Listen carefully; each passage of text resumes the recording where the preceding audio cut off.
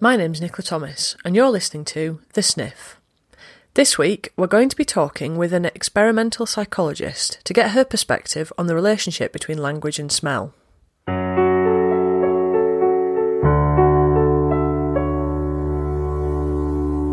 I'm joined now by Dr. Laura Speed, experimental psychologist at the University of York. Hello, thanks for having me. Yeah, so my research is broadly looking at how language is connected with the senses, so how we talk about things that we experience through the senses, how we understand language about the senses, and how language might influence our perception of the senses. And most recently, my work's been looking at smell and language. And smell is particularly interesting for a number of reasons, particularly with regards to language. So, first of all, it's always good to compare smell to another sense. So vision is our most dominant sense. It's really easy for us to talk about what we see. And this seems to hold cross-culturally as well. For most cultures, vision dominates. Yeah. And if we think about talking about what we see, we have a lot of words that can help us do this. So we can describe the shape of something, we can describe the colour of something. And these are abstract words, so they are abstracted away from individual objects and can apply to multiple things. So you can have a red blanket, red jumper, red face. And so it's not linked to a specific object. Yeah. But when we come to describe smells, we find that we actually have very few words to describe specific smell qualities. So we might say that something is stinky, or it's fragrant, that's maybe a bit more specific. But beyond that, we don't really have any words that describe a smell quality. Yeah, like pungent and... Yeah, you're going to come out with loads of specialist ones now to prove me wrong, but... No, I know what you mean, there's not that many. Yeah, in English at least. And so what we normally do instead is talk about, for example, the source of the smell. So we say it smells like something, it smells like banana. Like jasmine or... Yeah. Or we resort to just a hedonic evaluation. So how does the smell make us feel? It smells disgusting or it smells lovely. Or sometimes we can use synesthetic language, and you probably see this a lot in perfume reviews. So it's sort of a metaphorical way of describing smells. So we talk about smell in terms of another sense, like a sharp smell or a green smell. So we're borrowing terms from the other senses. So that's the first interesting thing about smell language. We don't really have the words to describe it. Yeah. And second, even when we are describing it with source terms, for example, we're actually really poor at naming odours. So it's thought that we can only correctly name about 50% of the odours we encounter every day. Right. So even common odours like coffee and cinnamon. There's a famous perfumer called Roger Dove who reckons, I think, that he can identify 800 different ingredients, just like components of perfumes. Yeah. Oh, fantastic. I read that somewhere, I think, on the internet. Yeah. So it must be true. Yeah, there's also somebody that I think it's different varieties of champagne he can smell and distinguish. Yeah. That's very niche. Yeah. So I guess I wanted to briefly say, as an experimental psychologist, how do we know these things? So just a little bit about the fantastic science that goes on. So how we normally get to know this is very simply presenting people with smells. So we either use real objects like a piece of fruit or some essence or a spice, and we just present it in an opaque jar so they can't see what it is. And we just ask them, what smell is this? Yeah. And people, are very bad. They take a long time to respond, and they often say they don't know. Yeah. So they're the reasons why smell is interesting. And I suppose if you think about smell in our everyday life as well, we just don't tend to talk about it very often. Yeah. And in the West, at least, we're sort of a deodorized society. We want everything to be clean and no smell. So that's another curious thing.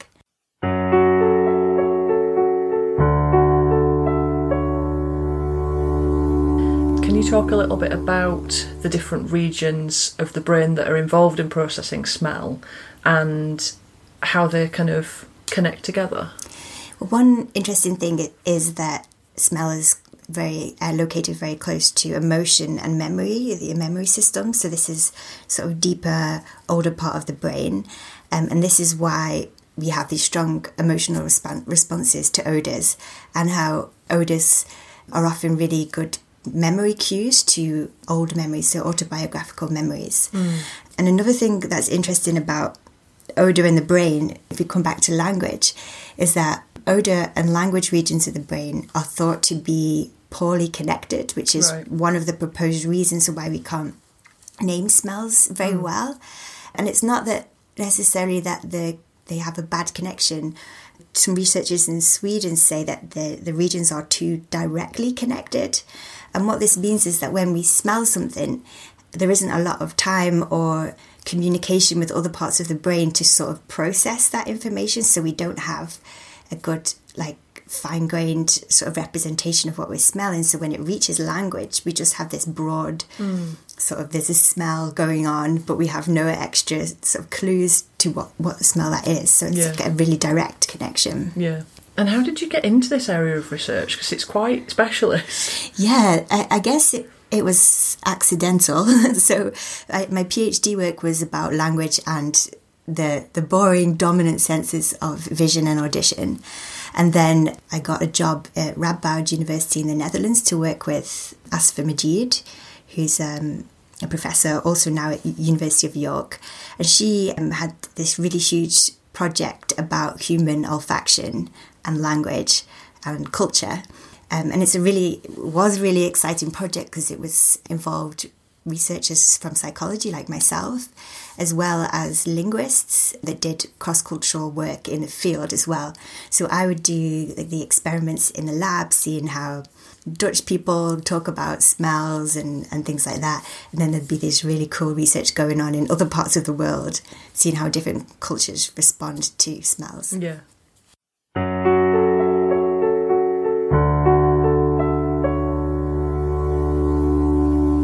You said that we're not very good about talking about smells. Why do you think that is? Well, there's a few possible reasons, and maybe they're all involved. So first of all, it could be a developmental explanation. So if you think about when you were a kid, you didn't really go around sniffing things in the room. Your parents didn't say, "What smell is this?" in the same way they'll say, like, "What sound does a cow make?" And so growing up, smell wasn't really important to us, so we didn't really need a way to talk about it. And there could be an evolutionary explanation. So our sense of vision and audition may have developed because vision is really useful for us to orient in space, and sound is really important for us for timing information. So these two senses may have developed with smell being more sort of neglected as a consequence of this. So throughout evolution, it became less important. Do you think that's related to vision for, I want to go hunt that animal, when did it come past here 10 minutes ago? You know, that sort of thing. Yeah, I think that's right. Yeah, so I guess we do rely on our vision and our sound to monitor more what's going on in the environment, because of course our sense of smell is not so great that I don't know in that sort of historical period, but now we have to be pretty close to something to smell it. So in that sense, it wasn't very useful. But of course, smell is important for, whether food has gone off or not, whether something's on fire and things like that. So it still has, it's still highly important. So development, evolution, we talked about the brain. So the structure of the brain might just not be right for us to talk about smell. And then the next difference, which we kind of alluded to already, is the cultural difference. So Asfa Majid, my colleague, very strongly argues that culture needs to be taken into account when we make these conclusions about language and smell. So like the rest of psychology, most of this research is based on Western societies, what we call weird cultures. So they're Western, educated, industrialized, rich and democratic. Right. And so more often than not, that's American white university students and often psychology students also. So our sort of conclusions are based on this really small constrained population. Yeah. And if you look more broadly, things do look quite different. So Asfa and some of her colleagues have found or have researched numerous smell cultures, what they call smell cultures. And these are cultures for whose smell is important. So smell features really strongly in their everyday activities, in their hunting, gathering, food preparation, in their rituals, even in their religion. And so I'll give you an example. And there's one hunter-gatherer group from Malaysia called Jahai, the Jahai group. And so they're hunter-gatherers, they're a nomadic group, so they're a mobile group, and they hunt and gather for food. So for them, smell is very important. And their sort of cultural preoccupation with smell is reflected in their language. So when you give them a set of smells, like we do in the Dutch lab, and ask them what smell is this, they are better at doing that than the Westerners. So they're better able, more accurate at naming odours, and they're just as good naming odours as colours. So for them, there isn't this visual dominance per se, it's just as good. And then if you look at actually their language as well, they have numerous smell terms. So they have an elaborate odour lexicon, so words that specifically describe smells. And these are abstract words. Yeah. So they don't describe one specific smell object, but a sort of a collection of smells. And I have some examples. I apologise for my pronunciation, but so I think there's about 12 odour-specific words in this language. So one example is knet, and the approximate translation of that is something that smells edible or tasty. And examples are cooked food or sweets. Another one is maybe not so nice. Per'i means to have a blood, fish, meat-like smell. So this can apply to smells of blood and raw meat and raw fish. Wow. Yeah, so there's just 2 examples.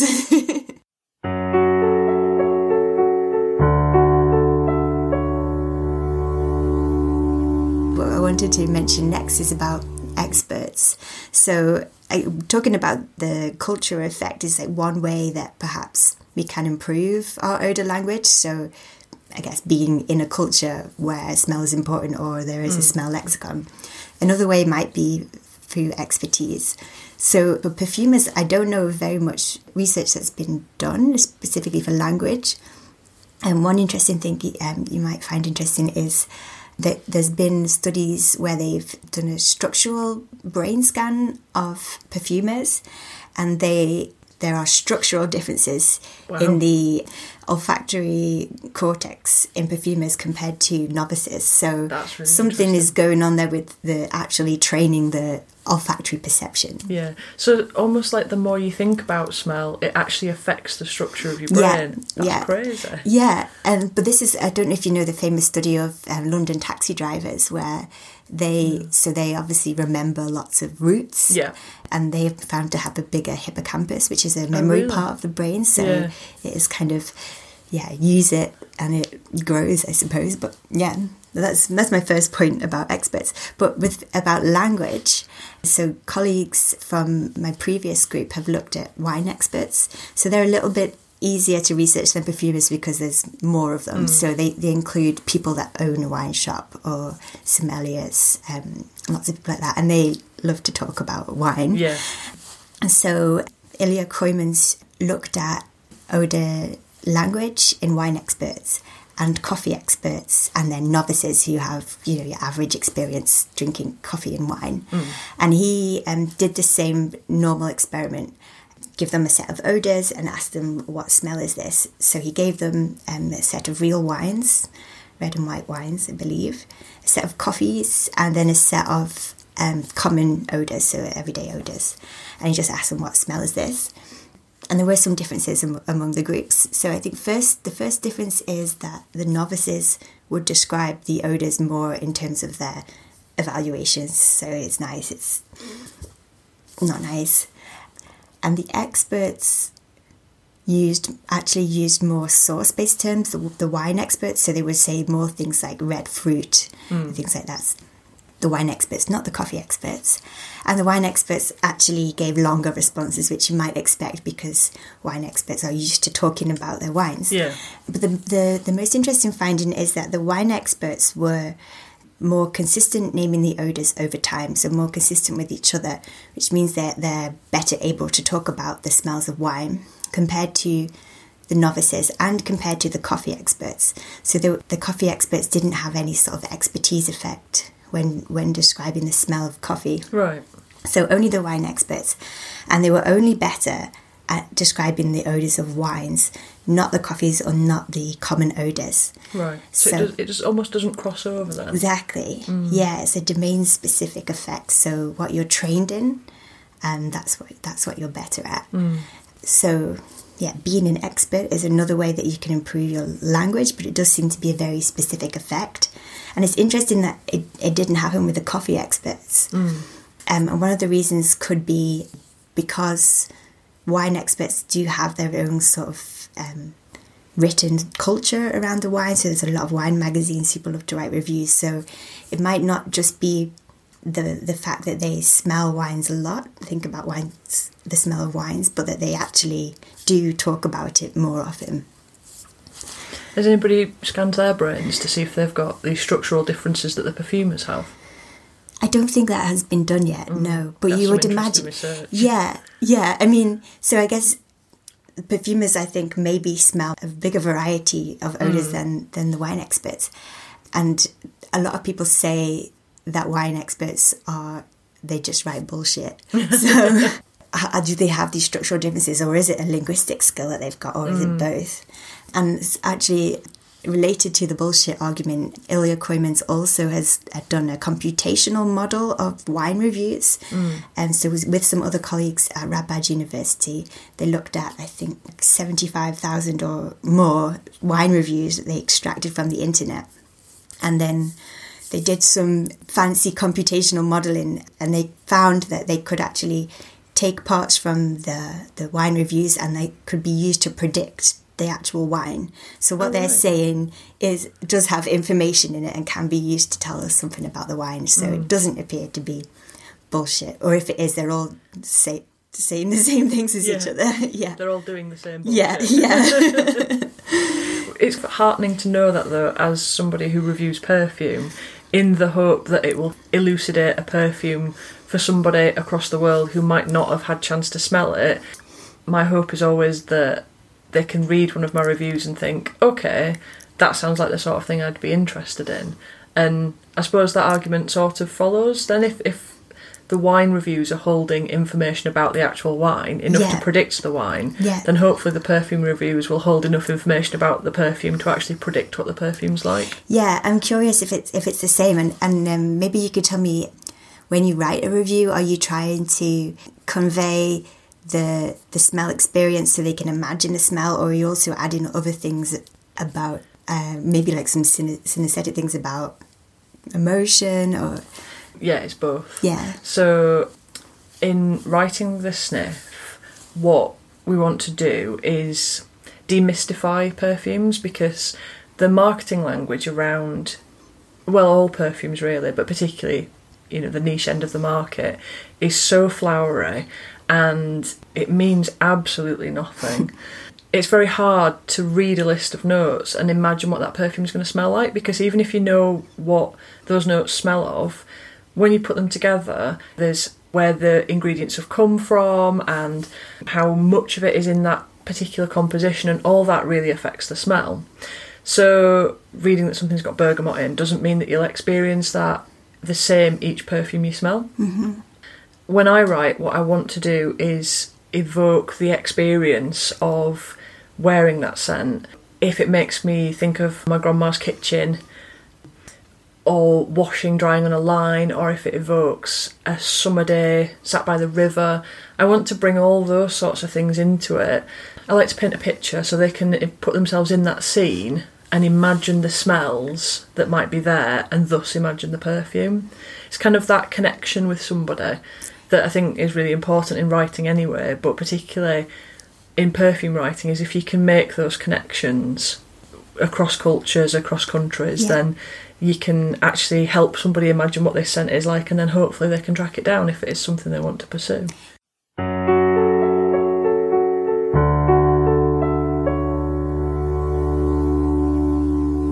I think maybe perhaps we should say we're both synesthetes, aren't we? Yeah.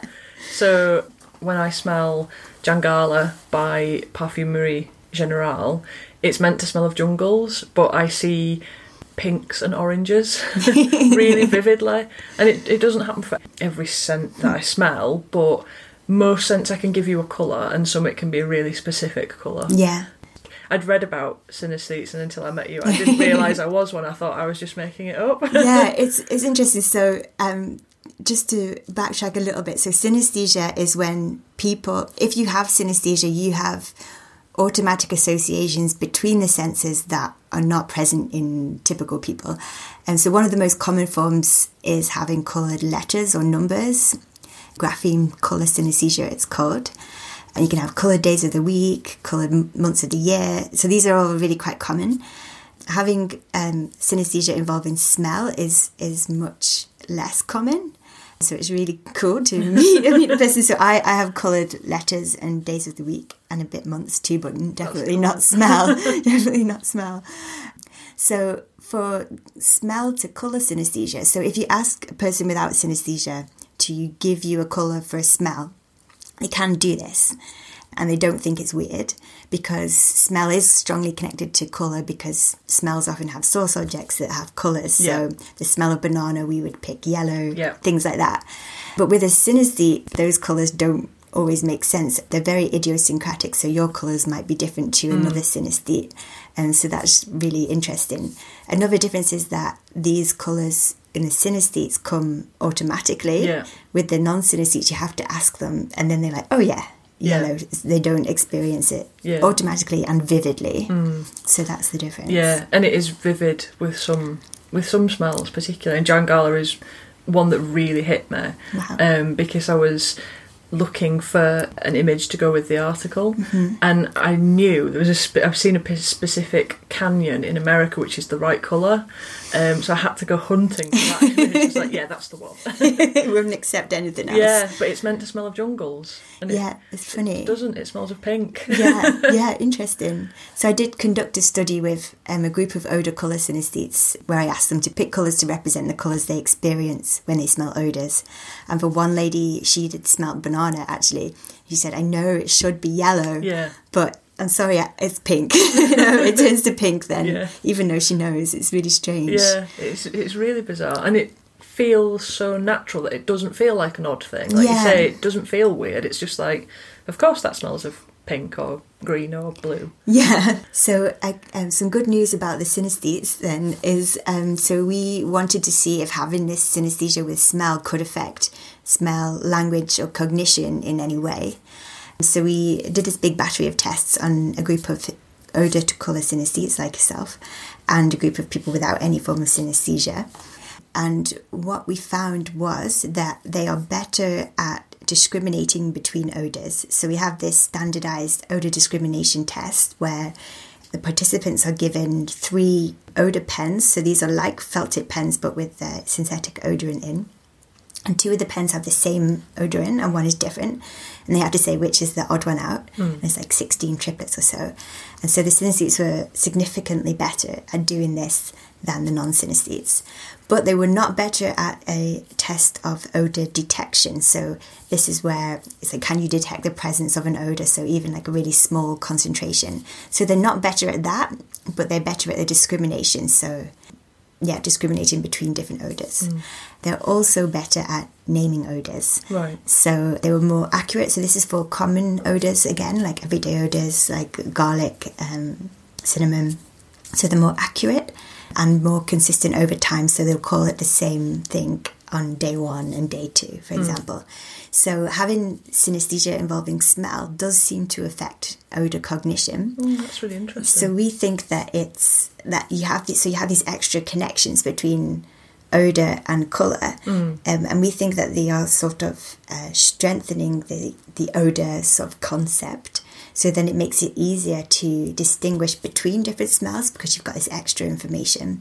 And if we go back to what I was saying before about the link between odour and language in the brain being too direct, now synesthetes have this extra colour information which makes that odour a little bit more distinct and maybe easier to link up to the correct word for that odour.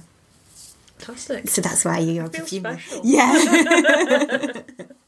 I'm not, but I feel it. Definitely. That's all that matters.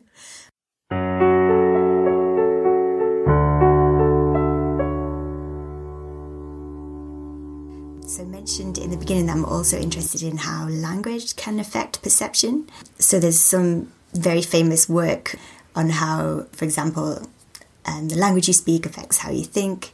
And it's thought that language can affect smell perhaps more than it can affect other modalities like vision, because we have difficulty conceptualizing odours. Odours don't, we can't see them, we can't really locate them to a specific place, that they might be more easily influenced by language. So we're sort of looking for any type of top-down information to help us perceive an odour. And there's been some really quite cool studies on how language can affect our sense of smell, and this is one that I like to do as a demo when I can. So this is a study by Hers and Clef, and they gave two groups of participants, and they gave them the same odour, which was, I forget the name of the odour, the chemical name, but it was an odour that is present in Parmesan cheese and the smell of vomit. So both groups were given the same odour. One group was told that they're smelling Parmesan cheese, and the other group is told that they're smelling vomit. You can guess where this is going. So the group that smelled the Parmesan cheese were asked, how much do you like this? How pleasant is it? And they're like, yeah, it's okay. The people that were told it was vomit were like, this is disgusting, rate it really low. So the exact same odour, just simply giving it a different label, a single word, can affect your emotional response to that odour. I think this is really interesting. And these language can actually affect the brain response as well. So in another study very similar, they gave the same odour either a positive label or a negative label. So not only do people respond that they found one more pleasant than the other, you could actually see this activity in the olfactory cortex. So language can even affect how we're processing smell in the brain. And I think this is really important for coming back to the perfumers, that language, we don't have a very elaborate reaction to things that we smell, but language can get in there and really tell us how to perceive it, perhaps, in a way. So that would hold water for the hot air that they write on their website is kind of actually maybe helping us to smell it in a certain way, although it's so non-specific that it'd be interesting to see how much of an effect that had. But it is an argument for the more mainstream perfumes of what they tell the consumer needs to be right, because that'll affect how the consumer perceives it. Yeah, absolutely. So cool. It's like a feedback loop, isn't it? Yeah. That even so there was one with perfumes, actually, now I'm thinking about it, where the perfume was either described as being for a man or for a woman. So they were given unisex perfumes. And what they measured was actually what colours people matched to each perfume. And if they were told it was a female fragrance, they thought it went better with things like pinks. And if they were told it was a male fragrance, they thought it went better with, I think it was actually yellow, but more masculine colours. Yeah. So even something like gender can be changed by a simple label as well. So what is also interesting in the niche perfume community is that quite often fragrances are gender neutral. So they're marketed at everybody, and you get to pick, which I really like, because who decided who got which components of smell? And so just sort of presenting a product as a piece of art, as a finished thing, and saying it's up to you to decide whether it's for men or women or people who identify on any sort of spectrum. I think that's much more inclusive and nice, and absolutely, I'm glad that at least some perfumes are heading in that direction. Yeah, really interesting.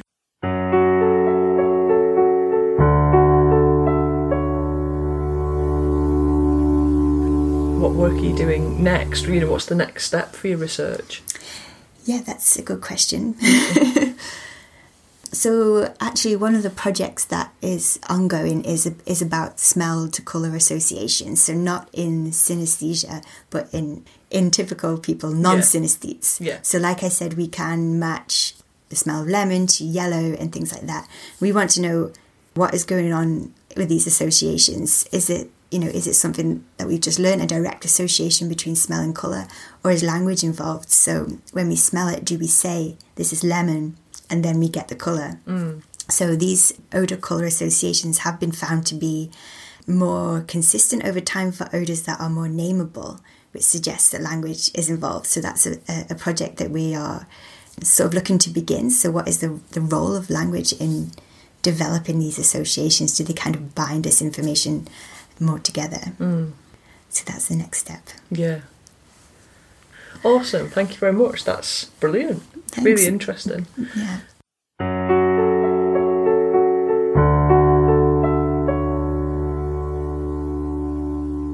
The Sniff is written and produced by me, Nicola Thomas, with music by Phil Collingwood. My guest this week was Dr. Laura Speed from the University of York. You can find all our reviews online at the-sniff.com. We're also on Instagram at the Sniff website and Twitter with the same handle. We'd love it if you gave us a like. Thanks very much for listening. By way of correction, since we recorded this podcast, Dr. Laura Speed has moved back to the Netherlands and has become Assistant Professor at Radboud University in Nijmegen.